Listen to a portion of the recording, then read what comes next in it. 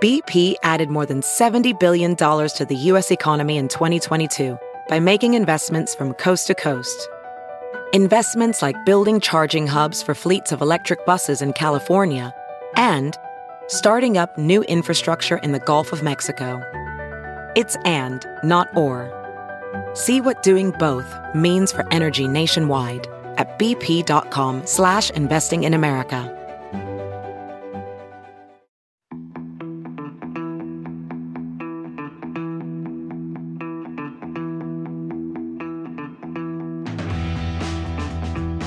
Well, hey, George, this is an awesome opportunity for us to have a chat. I always love, as the big rally nerd that I am, I always love having a chat and listening to all of the amazing things that come out of your mouth. You're too kind.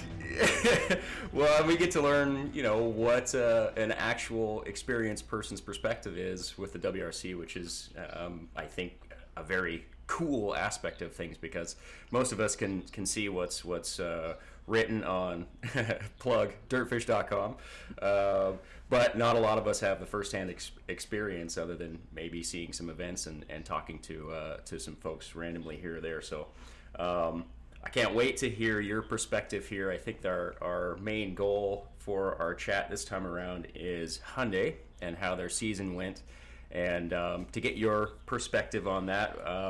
It wasn't that great at the beginning of the year. What do you think was happening, not happening at that point in time that got them launched into the beginning of the year here?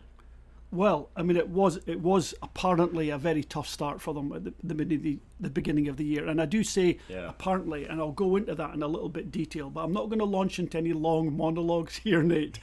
Basically, they started late. They didn't get their budgets approved until I think it was Q3 last year, whereas everybody else was early enough in Q2 that they already had a car developed by the time they had a car in its early stages of its final development by the time Hyundai got started. So basically there is nothing to level at any team members. There's nothing to level at drivers and their development ability.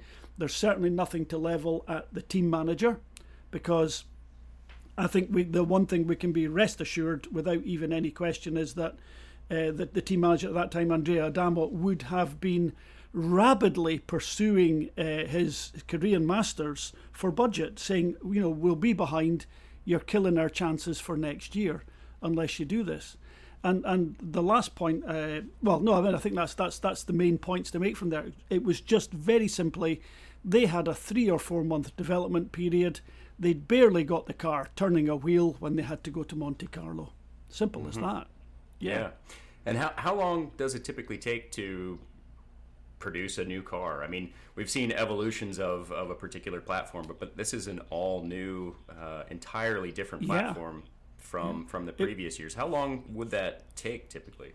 Well, basically they were doing it in 10 months. I think Ford, M Sport got out the blocks a little bit quicker than even Toyota, and they had all that fantastic help from Ford partners in the US. I mean, that Ford Puma is a car that had all its initial kinematic development. The package was benefited from the full original equipment manufacturer. Presumably a whole load of engineers in the US thoroughly enjoying themselves designing a rally car. I mean, God, it's a dream for these guys to get edgy with development and, going out and being edgy and trying those interesting things. So Ford had out the blocks. But basically, you'd normally say you'd want between 10 months and 18 months to get a car really right. Tommy confounded that, and that's why it's got a 10-month date tag on it, because he came out with that first Yaris in 2017, and that was basically a 10-month gestation period, and it still gobsmacks me that he managed that. Testament to all the people around him, testament to his drive. I suspect it was horrible working there at that time. I mean, it's always, I say horrible, really long hours. Yeah. People get tetchy. When people are tired, they get tetchy. Sure. The tempers would fray, demands would change and alter. People would delay doing things when maybe they could move ahead. it's a contentious time in any team, and I always say, and I always said as a team manager, and it was a very good friend of mine who was he was a foreman engineer foreman mechanic when I first started at Toyota back in mid 1985. A chap called Richard Cragen, who went on to be the team manager of the Formula One team, and then he's managed various Formula One races for organisers. I think he did Abu Dhabi and he did Kochi, and I think he did the US Grand Prix in Miami there.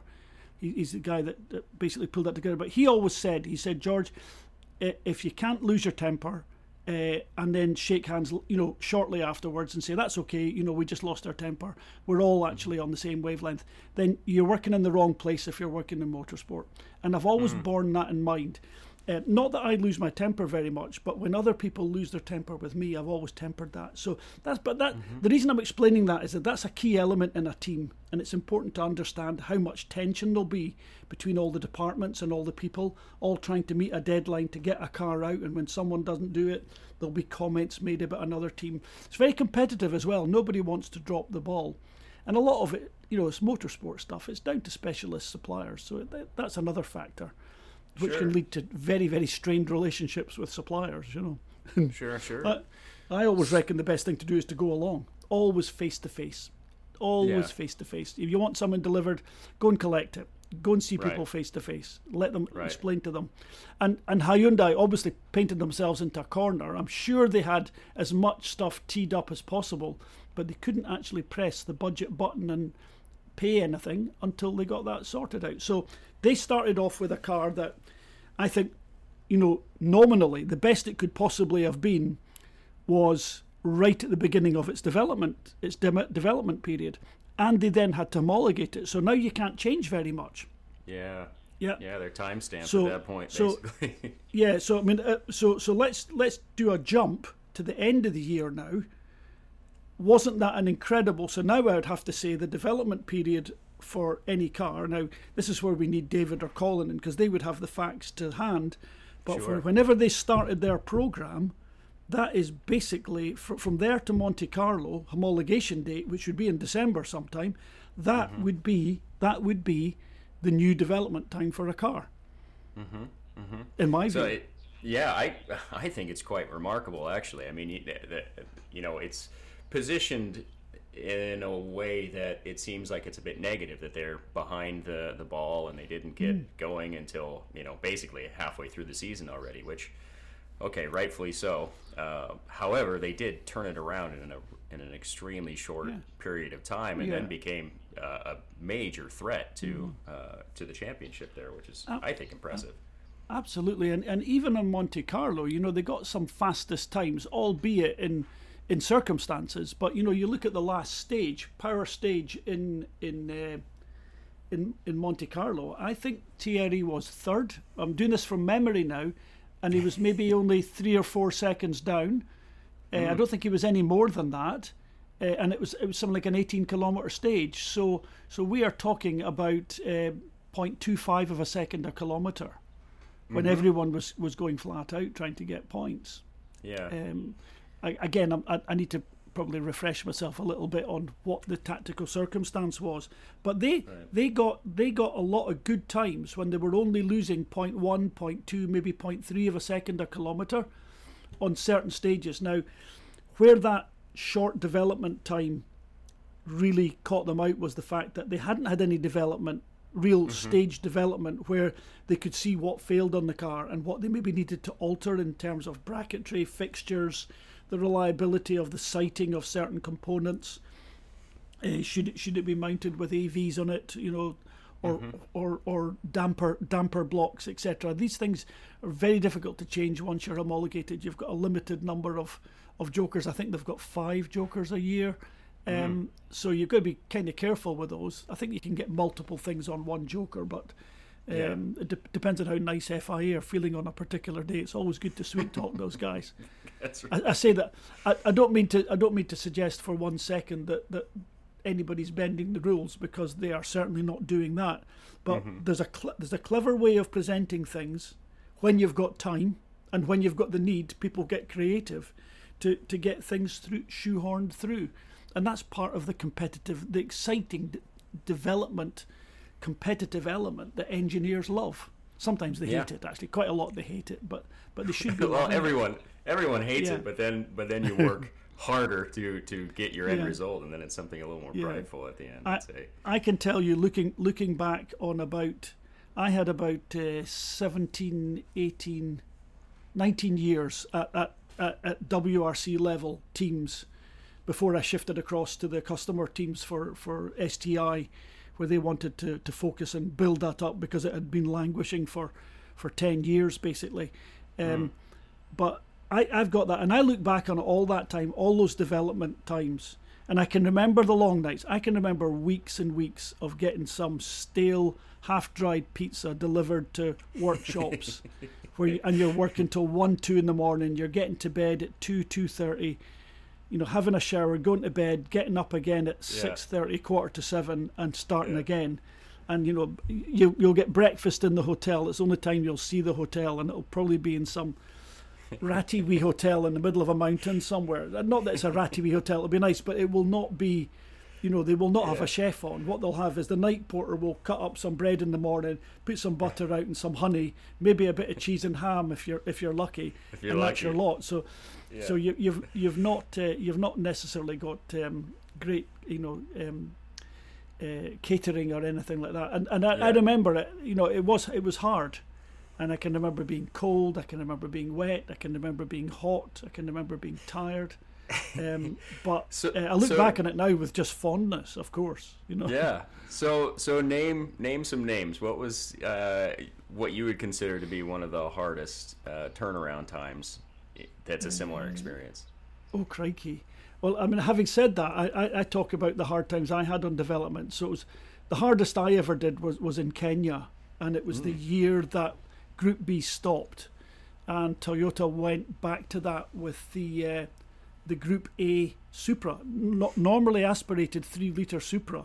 It was a bit of a tank, not very powerful. The following year it had a turbocharger. Now that was a car. Crikey, that was something else. 400 odd horsepower, more than we had with the old Group B car in the Group A car. Yeah, and it was basically, from our point of view, it was exactly the same as a Group B car. Apart from, you had to use the original uprights, but you could strengthen them and weld them up. It was kind of almost like Group N Plus at the time. But that first year with the Supra, we towed the car back from every corner of Kenya back to Nairobi to fit yet another engine when we were out testing and developing it, because we didn't have the proper engines, so we just had standard engines. Rebuilt. We had an engineer left in Nairobi, was building things out of bits and pieces to give us another engine so we could do another day's test and another day's recce. And that was probably 8 weeks of that. 8 weeks. 8 weeks. 8 weeks. And we the only time we saw the hotel was like after midnight, and occasionally when we were out, we tried a couple of or three. Well, quite often you would go out for 2 or 3 days when you said, right, okay, that's enough test and development. The guys are going to bring back more parts. Right, we'll rebuild the car quickly. We'll go out and we'll do recce now. So we're now recceing the route with this test stroke recce car. Okay. And there was also a standard Supra that had a roll cage put in it. But it fell in Kenya. It fell apart after 2 days. It wouldn't fall apart. Far from it. It got broken within 2 days. Its chassis was broken. We had to repair that as well. More late nights for someone else. We had to get a third mechanic down for that. There was only. Bear in mind there were 2 mechanics and 1 engine guy. Sometimes 2 engine guys, keeping the thing going. And I remember on one leg we went out, and it was going to be a nice day. We drove out from. I think the first day was okay. We drove Nairobi, did a whole load of the legs, Mau Narok, Mau Summit, all those stages, and we stopped the night in a fairly. No, in fact, it ended up being a very average hotel because we weren't sure what we would be doing. We didn't book a hotel until later, and it was in a place called Kakamega, and we normally stayed at a place called the Golf Hotel, which was a very average hotel, just with semi-nice rooms and showers that worked. And we ended up in some hotel that really wasn't a hotel. It was nothing. It literally had dirt floors, no carpets. The shower was just a concrete sort of corner in the room with a tap on the top. It was just literally there was no spray. It was just a tap that dripped down lukewarm to cold water. Yeah. So that wasn't so, but it was an early night, and we did go to the Good Golf Hotel for an average dinner. It wasn't brilliant. I remember having lake tilapia, and that sticks in my mind that we had the lake fish from Lake Victoria, even though we were a ways away. But the following night we were going to be staying in, and that night we'd already booked the next night's hotel in not Naivasha. What's the name of the place? Right up at Lake Victoria. God, I forget the place names now. That's ridiculous. But we went up there, and we stopped the night up there. But the engine was already shot. Bjorn started the next morning to try and drive back to Nairobi, and the engine blew up within 10 minutes of leaving the hotel. We hadn't even left the hotel. We're packing everything up, and the only solution was to put a tow rope on the car. And I towed with my mate Andy Burnett in the car in the Hilux High Ace van. We towed Bjorn at the end of a tow rope all the way back to Nairobi. Must be 400 and odd kilometres. Oh wow! Yeah. So we had radios, so we could talk to him. But that took us all day. And I think we got down to Nairobi. It was still daylight. I remember that much. And we fantasised about. We passed all the nice restaurants on the way in from the north. It would be really nice to go there for dinner tonight. Chances zero. No. Car into the workshop. 5 o'clock. There was the new engine, so we start to fit it. The whole car needed rebuilt because it had actually done 2 days on standard parts, so I had to rebuild the whole thing. Some new parts, development parts had arrived, so we had to engineer those to fit. I do remember some new drive flanges for the rear axle, for the rear hubs had arrived, and drive shafts, and it turned out that the flanges had the taper the wrong way on the flanges. Oh, so they were wider at the outside and narrower at the inside, so you couldn't get the drive shaft through it. Had a terrible job explaining that to the engineers back in Germany. Yeah. But anyway, so that was the worst. So that went on for weeks and weeks and weeks, where you just literally 3 or 4 nights sleep a night. You occasionally got a wee bit sleep out on the road when you're out on the road, but you were very often just repairing the car for hours. God, that was a hard one. That's amazing. But it doesn't compare with the sort of development those teams will be doing. You know, you've probably got 6 or 7 departments. You know, you've got the electrical department. There'll be sub-departments within that, developing new mapping from the engines. With the hybrid units, that will be another department. Then you've got the suspension design. Then you've got the suspension build. So you've got all your sub-assembly departments all working furiously to try and get these parts right. And as those engineers build them, as the mechanics, the technicians build everything, you're hoping that they will feed back to you in engineering, and you honestly hope that your engineers aren't arrogant enough to dismiss their opinions as they're building something, saying, this could be better if it was like that. Can we change that? This is just a test. And the engineers will write down all the little steps that they can pick up and do that. Now, that's where Hyundai would have had less input, because they didn't have the time to catch all that really good design input, practical design input, where your vehicle technicians, your lead technicians, everyone that cares about it wants to make a bit of input. And if your team is not able to either have the time or the mindset to collect that, you will get an unreliable car. Right. Now, by way of giving a good, so I'm talking too much here. You stop me. But No, by way of an example, by way of a good example, Tom Fowler at Toyota, you see him. I mean, if he's not busy engineering on stages and monitoring what's going on, the time in between time, he spends it with the mechanics. You see him talking to the mechanics, looking at parts.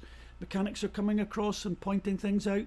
The guy is constantly taking input from the coalface.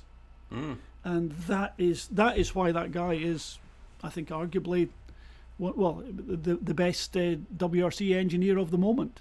Yeah. And I would put him up in right now. I would put him up at the lofty heights of Citroen's finest ever engineer. And that man is a god, categorically. So Monte Carlo, Hyundai. I know that on our podcasts and on our reports, we kind of said that they were in a lot of trouble. But when I analysed it out, I remember the podcast after Monte Carlo. I'm not sure if I was particularly vocal about it, but I remember saying I don't think it'll take them that long to catch up. And I know that other teams were saying, crikey, Hyundai are nowhere, they'll never catch up this year. Yeah. When I analysed out the times, I could see light at the end of the tunnel. And then you come to Sweden. In Sweden, both Thierry and Ott both made great times from time to time. Yeah. And in the end, I think Thierry was actually second at the end. Yeah, he was, and right. only 22 seconds behind. Yeah. Now, and then people will say, "Oh yeah, but Sweden disguises a car's shortcomings because it's softer and easier." Well, that was maybe the case 20 years ago, but I don't think Sweden does that. It's a super fast rally, requires massive commitment, punishes a mistake very, very severely. And Thierry did an incredible job. I don't remember what happened to Ott, but I suspect it was reliability. Was that where he got excluded for that, or put into Super Rally, if not excluded for the hybrid issue? I think hybrid issue. He got a red light on a hybrid or a lack of green light, and he had to stop. And again, whether that was part of the interface with the car, again, lack of development. But honestly speaking, those Hyundai engineers, they did have shortcomings. They were a little bit behind at the beginning of the year, but I think they did an amazing job. How did they do it? They just dug in and worked. There was lots of comment, lots of speculation about how they would manage it, and this would be the worst year they'd ever had, and it ended up being actually the most victories they've ever had in a year. They got 5 victories. Yeah, pretty good going, pretty solid result, don't you think? That's not bad at all. Yeah. And it seemed a lot like there were some shortcomings. There were some obvious ones, and it looked like possibly a car that wasn't that easy to handle, likely because of the lack of development.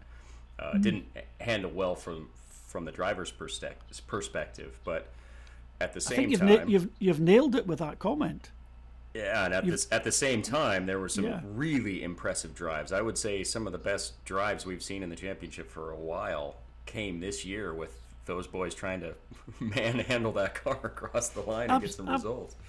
Absolutely, it was absolutely stunning. I mean, starting in, it was Sardinia, Ott won, and then of course he won again in Finland. Yeah. But I think your point there about the drivers weren't happy with the car. The kinematic package and the whole package that Hyundai engineers made in that record time, with no chance to try out their ideas and make little changes before they had to homologate, the job they did was worthy of a separate World Championship award, in my view. Yeah. Now, I know Most a couple improved. of those. Yeah, I know a couple of those engineers in person. Although I'll be honest with you, I've not spoken to them in a few years. I know quite a few of the technicians, and I have spoken to them this year. I met them in Safari, and I know they're a keen bunch that care massively. But those guys, those engineers, and there's probably the better part of 30 or 40 engineers. They deserve a team award on their own for what they managed to pull out of that. Their package, with very little development, was instantly quite quick. But the drivers needed to be able to tailor that car and alter that car to give them a package that they could drive easily everywhere. And that clearly wasn't the case in Monte Carlo. They got some decent times, but overall I think they ended up in Monte Carlo about 6 minutes off the pace. It looked like a Gulf. But in fact, there was light shining through that terrible result, with some top stage times and some good performances that said actually the engine's good, they're getting it down once they tailor that package, and quite clearly that's only setup. That's driver setup, and drivers, we know, are very, very particular about that. Very little of the car's real performance comes from the driver tuning, but all of the speed for the driver comes from that. So it's there's a dichotomy between the two things. On one hand, their input into the engineering of the car is relatively small, but ultimately they're the ones that have to make that package deliver for them. The engineers, on the other hand, when they're designing their car, they have to factor in what those characteristics they're going to get are, and have the driver on site to say, this is the car we're making, this is how we're going to try and tailor it for you. So it's very much a collaborative process with disparity. There's all the development is with the engineers initially, and then ultimately to get the performance out of it, it's the nut behind the wheel that makes it work, you know. And they are nuts, these guys, because they're so incredible. They have to be nuts to do what they do. The high speed commitment of these drivers is just a sight to behold, and I would urge anyone that's not been to a WRC rally, the first one you get to next time, don't go to a popular place. Go and find the fastest bit of road that you can that's not straight, and be prepared to be absolutely speechless. And even I am speechless when I see these cars going past me on long, fast corners, blind, flat in top gear, never lifting off. It is just utterly awesome, and it just completely rekindles your belief that rally drivers are the best in the world. Well, all I gotta say is get yourself along to Dirtfish and learn. Well, no, I would say, for one thing, it's impressive something can leave you speechless, my friend.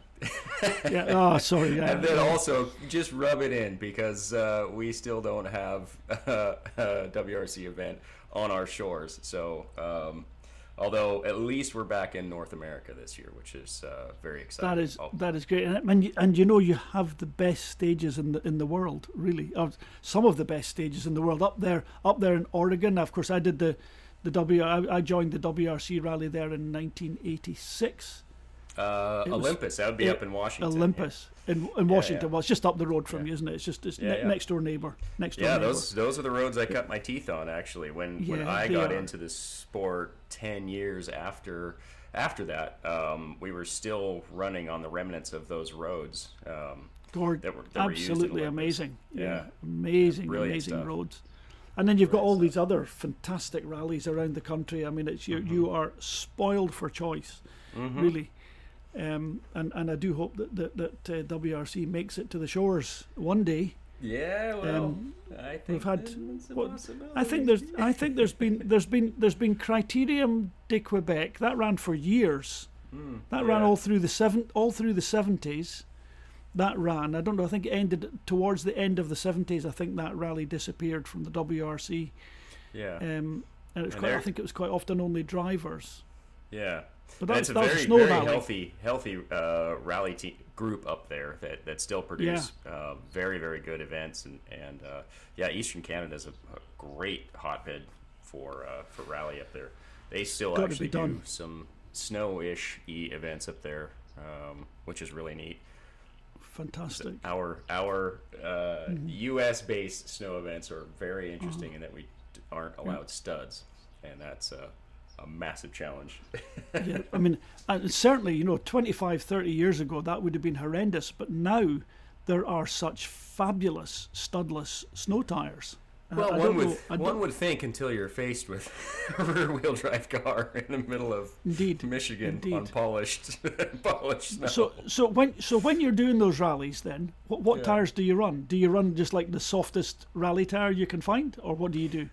A snow rally tire, but without the studs. I would run on a road tire, and I would buy those road tires from Japan, from northern Japan or Finland. The reason for running the snow is you basically have zero chance of any traction on the polished ice. We've tested a lot of different options. Everyone has, as we're all scratching our heads trying to come up with it.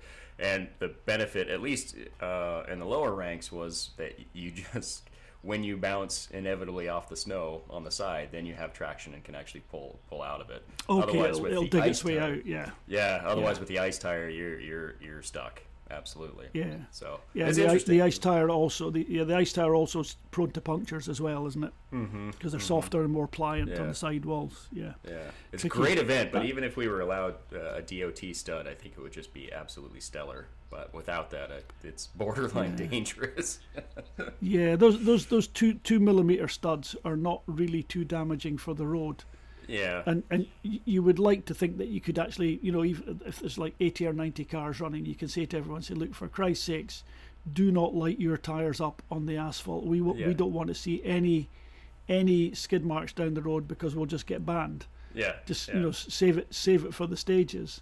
But someone would do it. Oh yeah. I mean, although sure. you should be trying to preserve your tyres, but someone's bound to be an idiot, aren't they? Yeah. Yeah, it'll always happen.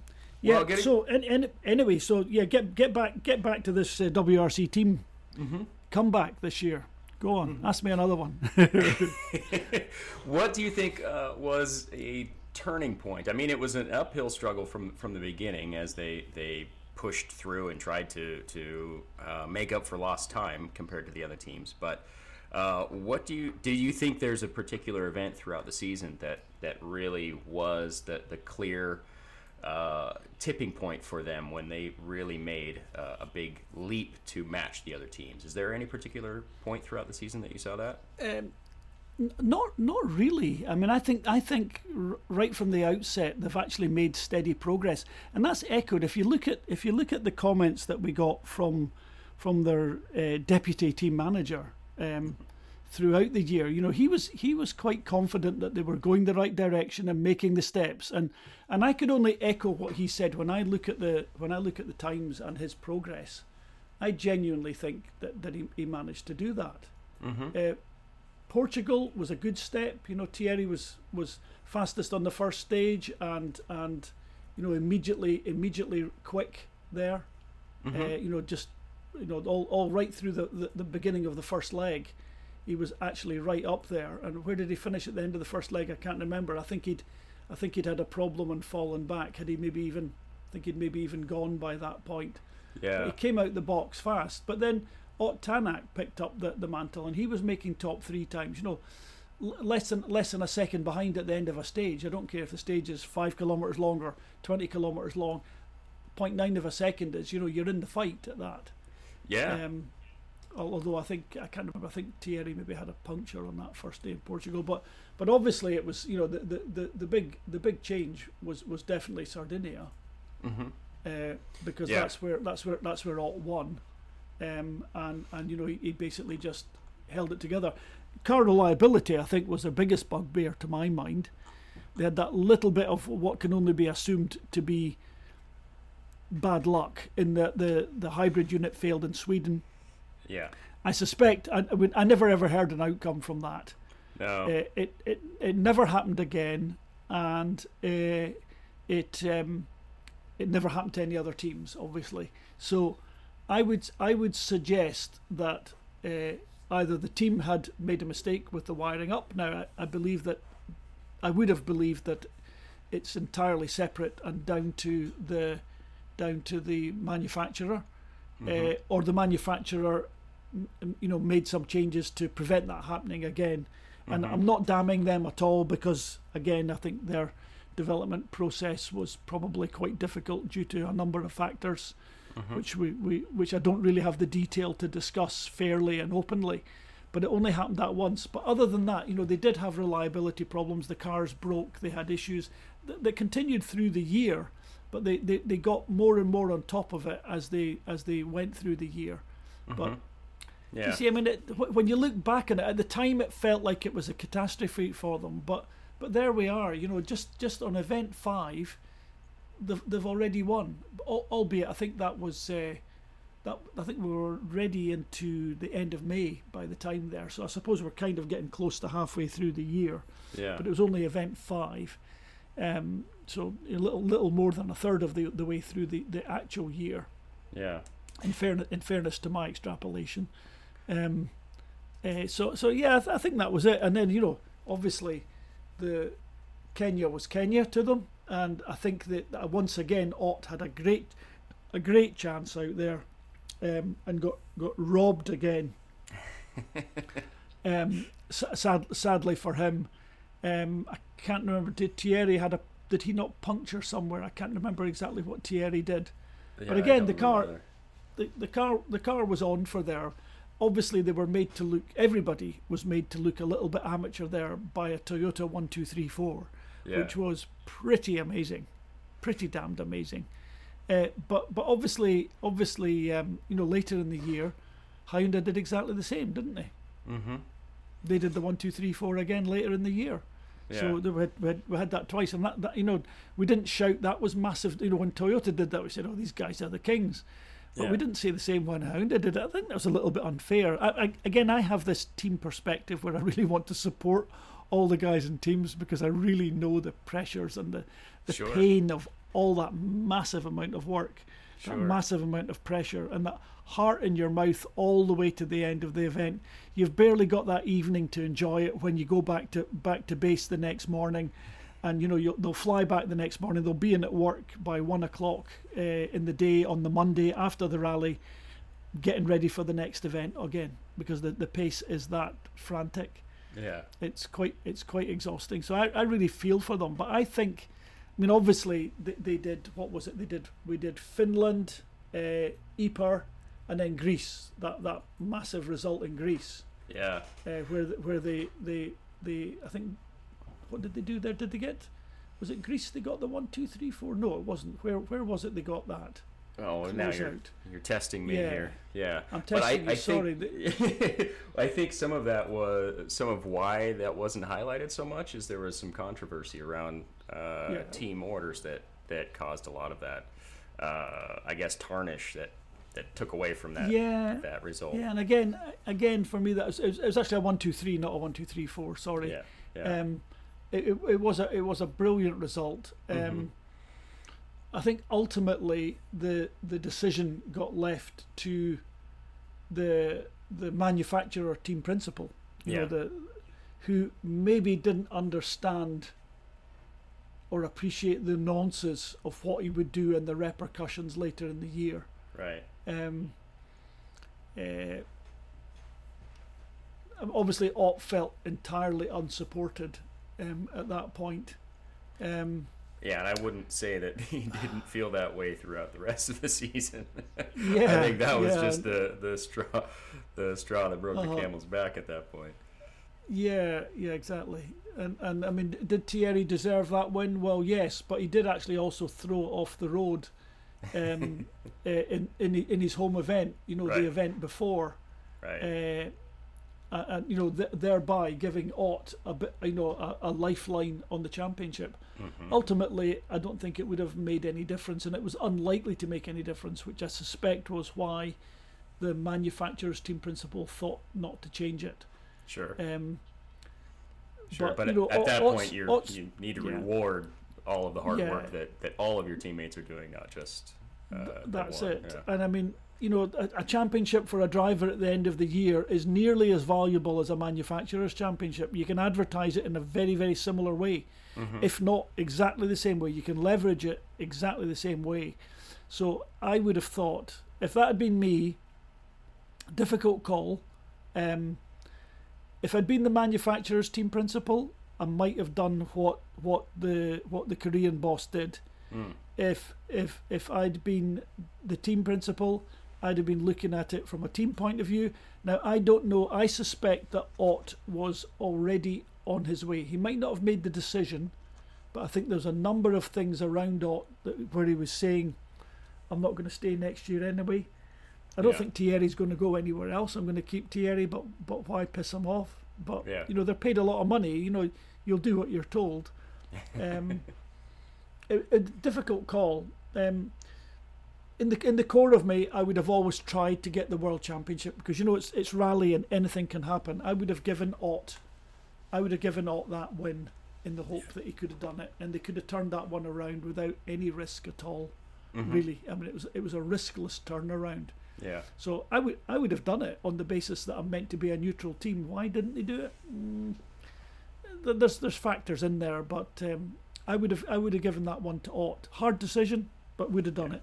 I've been in similar circumstances before, but as a team we've made undertakings to a driver before the event. So, for instance, at Toyota in 1988. Didier Auriol just wasn't delivering results, and Freddie Leutz was more consistent and capable of beating Didier in a number of events. and it came to Spain. It must have been nearer the end of the year, but certainly wasn't the last event in the year. We decided that we would drop Didier from the points and put Freddie Loix up for points along with Carlos Sainz. Now Carlos, he crashed early on, so and Didier and Freddie were battling out for the lead, very in a very measured way. Didier, when he had the bit between the teeth and when he decided that everything was right, he was unbeatable on his day. Yeah. And he just drove that rally right from the word go. And one of the caveats when I got was part of the discussion with Uwe Anderson what we would do, we decided that we would drop Didier, but we also knew that dropping him would give him the realization that he needs to deliver or he's going to lose his drive. Yeah. And he'll probably go out and win. So at the point at which we did that, I said to Uwe, right, Uwe, so we need to tell Didier he's playing the team game, even if he's winning. We'll give you your win bonus, whatever you need, but you're going to have to give way to Carlos or Freddie to win. And Uwe said no. If we pull Didier, we're gonna let Didier win. If Didier earns it, then Didier earns it. And now Uwe was a driver, so there's the driver's perspective. So Uwe Anderson, if he'd been at Hyundai, he would have let Thierry win. Actually, I don't think he would have done, but that he would have lent towards that in the competitive element. You know, you won it, you win it, and you deserve it. But anyway, Didier went out and he won the rally, and we let him win. Everyone thought we would turn them around at the end, but we didn't. Ultimately, did that cost us a championship? I think it might have done, actually. I think it was that close. I think it might have actually cost us the championship. Wow. That and a number of other things. That were poor performances. I mean, I'll fess up. They were poor performances from the team and some questionable decision making along the way, but there were factors involved in it. But Hyundai didn't have any of that this year. They just had that one event, obviously, where it was a bit contentious. I think Ott was going to leave anyway. That's my opinion, because he's not necessarily left because he doesn't feel he can be competitive, at least not solely that. There's other things going on in his life, and he's decided he needs to leave. I think Hyundai's lineup next year is pretty fair. Pretty fair. I think they've made interesting choices. The only one I wouldn't have made was that I wouldn't have chosen Craig Breen over Hayden Paddon. Right. Nothing against Craig, but and putting Craig back in that car, I reckon Craig will go really well. But the loyalty aspect and the fact that Hayden has proven himself time and time again in that car, I think he can be a slightly different difficult character regarding setup and test. You know, I think the sort of comments he was making previously were maybe a little bit similar to what Ott was making this year, but he's proven that he's well capable of managing it. He's been gone a couple of years. He's hungry. He'll come back. He'll comply. He will play the hand he's dealt, and he'll play it better than he played it before.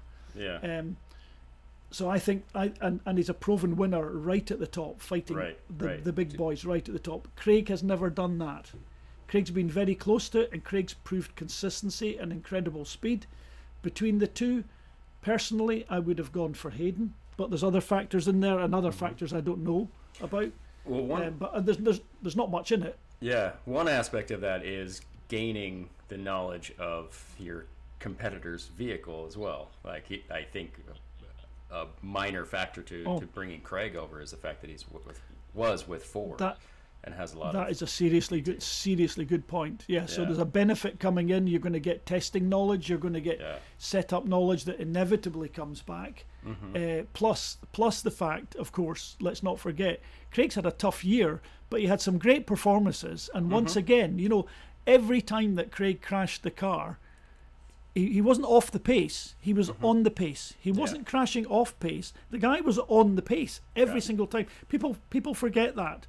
The guy was not slow. He was not dreadful. He just took his little bit of time getting started, was usually in the fight, and certainly when I've tracked pretty well every single off that he had, he was probably misjudging the pace slightly and going a little bit too quick. He didn't crash because he was going slow, which a lot of drivers do, and that's, then it's just forget them. Yeah. And the world quickly does. But so Craig's earned his drive from that point of view, 100%. Yeah, and when he did Super Rally, he came back and was equally putting in some pretty quick times as well. Yeah. I mean, honestly, he's one of these drivers that can just all of a sudden come good. I'm always mindful that there's lots of drivers like that in the past that were average for many years and then came good. Sometimes they've not had an ongoing opportunity and they've faded away, but actually they've had the makeup to do that. And Danny Sordo's a typical driver that could have fallen into that trap, but Danny's fallen into this super reliable second driver, and I say super reliable. He makes the odd mistake, Danny, but he always delivers that good performance. He's a great team player in a 3-car team. He's slotted into it, but he could have been a Craig Breen, he could have been a Hayden Paddon and not quite had the chances. And let's not forget how long Danny's been around. Right. When did Danny start driving factory Citroens? Was it 2004, 2005, something Very like that? early on, yeah. Yeah. I mean, it's 17 years at the top. Yeah. 17 years at the top. Only a couple of wins. Has he got 2 wins or 1 win? I can't remember. But I mean, feel like it's more than that. Is it maybe 2? I don't think it's much more than that. We should be looking up EWRC with Dirtfish. I know. I got my plug in. Oh yeah, you did. Yeah, that's very good. Yeah. Hey ho! Now look, I got told at the start of this by our boss that I wasn't to talk too much, and I thought that's a bit of a lame duck. But you've held up really well against me, actually, mate. I'm liking that. And as always, you've made some great points. So, all I want to do is attempt to feed you some points where we can learn about what it's like from the manager's perspective and the team perspective. To see what it's about.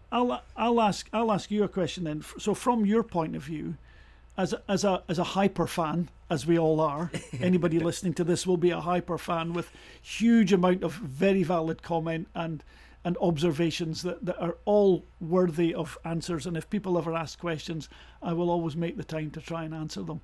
But you do have to buy me dinner, or at least go for dinner with me somewhere nice. You don't have to buy it for me. I'm really cheap, but I do like to go to nice places for dinner. But what was the most surprising thing in the Hyundai team for you this year?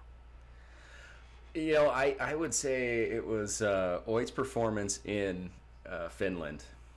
To me, was absolutely breathtaking. I think it was almost everyone walked into the event going, well, Kali's going to take this. This is no problem. It's his backyard. And it looked like Oit was dragging the car to the finish and going to spitefully win above anyone else. And that sheer will and determination and obviously talent gave them a fantastic result. And I think it almost seemed to me that was where, like I mentioned, a tipping point. I think that point in the championship and for the rest of the season, that was what really put the rest of the teams on notice and gave them the confidence, as well as I think they sort of figured some things out on that event too, and really I guess they did. Yeah, they must have done. Yeah, they must have come with something. So you asked earlier where was the turning point? Finland. There you go. Yeah, absolutely. Good. I'm glad you agree. Absolutely, that's a good point. Yeah, I mean, honestly, that drive from Ott was drive of the year. Not detracting anything from the amazing job that Kali did. Yeah. From the fantastic drive that Seb Loeb did in Monte Carlo, which is also. But I mean, so many standout drives this year. But for me, Loeb in Monte was just. What a remarkable fun! People listening will know I love the right person to win a rally, whether it's deserving or whether it's just a wish list from me, because I think they should. Yeah. Ultimately, it's always deserving. But Loeb, wow, that was out the box. That was, and then Ott's drive in Finland was just again another level. And because Finland is so specialised, right? It's so on the limit. How could you come away from that saying the car's still not perfect?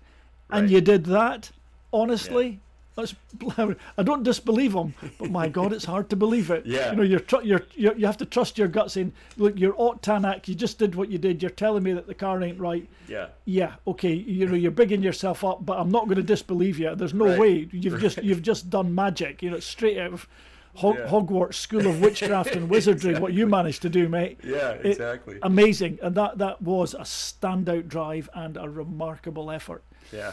And he could be even better. I think the thing he needs, he looks at the car, I think he should look to himself. Come along to Dirtfish, get a few lessons from you, Nate, and that'll be it. That'll just clinch the deal. That's going to seal it right there. Yeah. One of the biggest regrets that we had, which I'm not sure if I'm allowed to even say this, but we were supposed to have Ott here with a Hyundai WRC car after Mexico in 2020. And that was the beginning of the end, if you recall. Yeah. So the car may or may not have been here, but no one else was, and we had some really lofty dreams that were going to happen that time, and that was one of the casualties. Well, yeah, so we almost had him here, and then we could have probably taught him a little bit more of our lift, turn, brake technique that would have really just pushed him over the edge. And he won. Absolutely amazing. Absolutely amazing, but again, rally drivers are still maintain this. All the Formula One drivers have driver coaches. Yeah, and in rallying, we don't really have driver coaches per se. Okay. But what we do have is we have engineers, but most of them aren't riding engineers anymore. Okay. Used to get riding engineers. Your event engineer would ride with you on a test. Okay. The co-driver quite often didn't even go along to some tests because your team engineer would ride with you and understand how you were driving and what we needed to do to change the car, and also discuss with the driver how they can change their technique to suit what the car can do. You're wanting the car to do this. If I make the car do that, you're going to lose out here, and here. Now that will still happen, but not from the co-driver seat perspective that they used to have. I might be wrong. It might be that they do still ride, and in my view, they certainly should do. I would ask them to. You can't make anybody do that because it might be more than their nerves can stand. If you're like Colin Clark, all they can do is scream and whimper all the way through the stage, as well as exhibit awe. But if you are a bit fearful, there's no point to doing it. Sure. But you can learn a lot by sitting in a car and learning with it. And I remember I've had the opportunity to sit with a lot of drivers for quite often several days at a time and understand their driving technique and being very surprised on occasion by their driving techniques. And then just myself, even without any vast engineering detail, but a great understanding and appreciation of car handling and what affects it and what you need on a particular surface and stage and character of road. Sure. And you can make input, and and drivers will sit there. What did you think of that? Am I getting the most out of that? Well, what do you think if you just? I think if you brake a little bit earlier and we're a little bit wider on that first series of apexes, and and they'll try it, and it'll be slower. And then you'll make another comment later, or you'll have a discussion with them, and I see what you meant. That was slower, but how about if I do this? And you do that, and then all of a sudden you start to find seconds on a test road. Now it's only seconds on a test road, but what the driver is doing is subconsciously or consciously they're cataloguing all the little different techniques and options to adapt and extract what they need out of that car. Yeah. And that of course is what the Hyundai guys were missing at the beginning of the year. Yeah. To understand that car. That understanding came quite quickly on some stages, but only in the, if you like, the fair wind. Downwind they could do it, upwind they couldn't, if you know what I mean.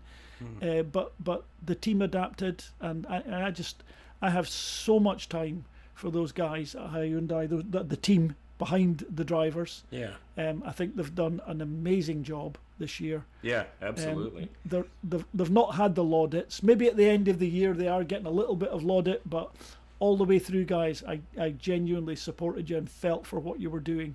Yeah. And that is an interesting point there that you bring up. The question of what do you gain from the amount of time in the car, and what do you what does the team gain from more seat time, more development time, all of that. And that's putting what you said there specifically of what that is. That's a really, really interesting point, I think, to highlight there. Absolutely, you'll know yourself from the 3-day. I mean, just to bring it back down to a common denominator, low level, not WRC level, but you'll know yourself when you're teaching people at school and you've got a 2 or 3 day course. They'll maybe be struggling with a particular thing to get it hammered in, to be able to nail it every time, a particular technique you're showing them. They go away, think about it overnight, come back the next day, nailed it, next thing, and then and it's amazing how the discussion, the thought, maybe they go away at dinner time, talk it through, the understanding comes, and that's what testing is all about. Yeah, and sometimes it's just catching the car's nonsense. Yeah, and some of it's just even running both ends of the spectrum there and seeing what works and what doesn't, and saying, okay, fine, if you think we can go that fast in here, I will show you what that gives us, and then seeing what the actual result is. Yeah. And then you'll get me screaming like a little girl as well. I hasten to say, I did used to get quite scared in the car with the drivers, but only when you went to the shakedown. So it became somewhat of a tradition with our Toyota drivers when I was team manager. So that was the back end of the 90s. That I would go for a run with each of the drivers on the shakedown. Unless there was other people wanting a ride, I would step aside. It didn't worry me too much. But the amount of frights, and they would take great delight in seeing how scared I was. and my technique in the end was quite simply on really fast roads in Finland, Australia. New Zealand wasn't so bad because you can read the road there. Acropolis. I mean, I didn't go in on every test, but frequently I would go in with them. Monte Carlo, Corsica. You would end up just looking at your feet. Because so you'd start off looking, and then 3 or 4 massive frights where you're thinking, oh my God, we're off, and then the road was there, and then the very next corner, crikey, he's missed this one as well. We got around that one, but the accident must be happening here, and then a big stab of the brakes, and you're off round again, and you're left in awe. Just occasionally. You used to have to look at your feet. I generally looked out, but occasionally I have ended up looking at my feet, which is a really, really good solution to fear in a rally car. And I have passed this recommendation to Colin, but I'm not quite sure he ever took it on board. But looking at your feet is a complete solution to the terrors, because wonderful. What you see, you're coming up to a corner, you're in 5th gear. And you can see that the road goes left over the crest, and obviously you can see a tree line going down. You can see it clear, and quite clearly there's a big stab of the brakes. 5th gear, maybe down to 3rd gear because it's obviously over a crest. And below me, they pull 6th gear and turn right. You've not even seen there's a road to the right, but there's a road up to the right that's basically flat, and you've not even spotted it. Those things give you a proper fright, when it happens, because it's just at the last second. Why is it not braking? Why is it not braking? And all of a sudden, 6th gear, what? And then woof, you're away, and you're sure you're just waiting for the tree hit before your eyes tell you that, oh crikey, it's okay. There is a road here, and you didn't see it, and that has happened to me so many times. I giggle about it now, but my God, at the time, I can tell you. Yeah. Never ever would reveal it. It was a problem. Yeah, okay. I looked at my feet for the middle section there. I'll give you that, but that was all. Otherwise, it was you're pretty good, Well, I have to admit, I think that's what's so interesting about chatting with you is for one, it's obvious that you're a rally fan, and you pour through all the data from every event in real time or close to it. But the fact that you actually rode along with our heroes of the past on a regular basis and actually manage them, that's amazing, man. That's why it's so much fun for me to sit back and listen to what you have to say. I'm looking forward to kicking back a little bit with you and having a few lunches at some point. Nate, it's going to happen next year, I reckon. It absolutely is. Yeah, I reckon we need to talk about that offline, I think. Actually. So hey, look, I think we're out of time. I think you're going to have to wrap it up at that. Yeah, I think so.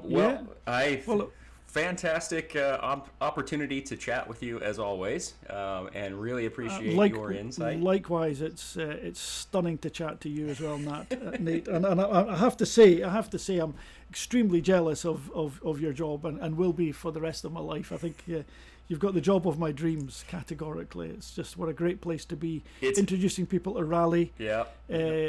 On fantastic cars on a fantastic course, and surrounded by 20 or 30 colleagues that are just all. I take it everybody loves to be there every minute of the day. I love all the videos of all your colleagues. And I still check them all out. Even the marketing guy makes his job sound interesting, and we know that marketing's not that fun. Let's be honest. Exactly. But when you get to sell this, it's pretty special. Yeah, it's amazing, and I think equally seeing rallying and what that looks like on the top level is very different from what we're seeing. But at least we get to give people their first foray into the sport, and in my opinion, the best way to experience rally is firsthand, either seeing it, but especially doing it, and that's the gift that I'm absolutely lucky to be able to offer to people. Fantastic. Well, Nate, thank you. As always, a pleasure. Absolutely, sir. Great chatting with you, and can't wait to chat about some more in the future. See you all soon. Thanks for listening. All right, thank you.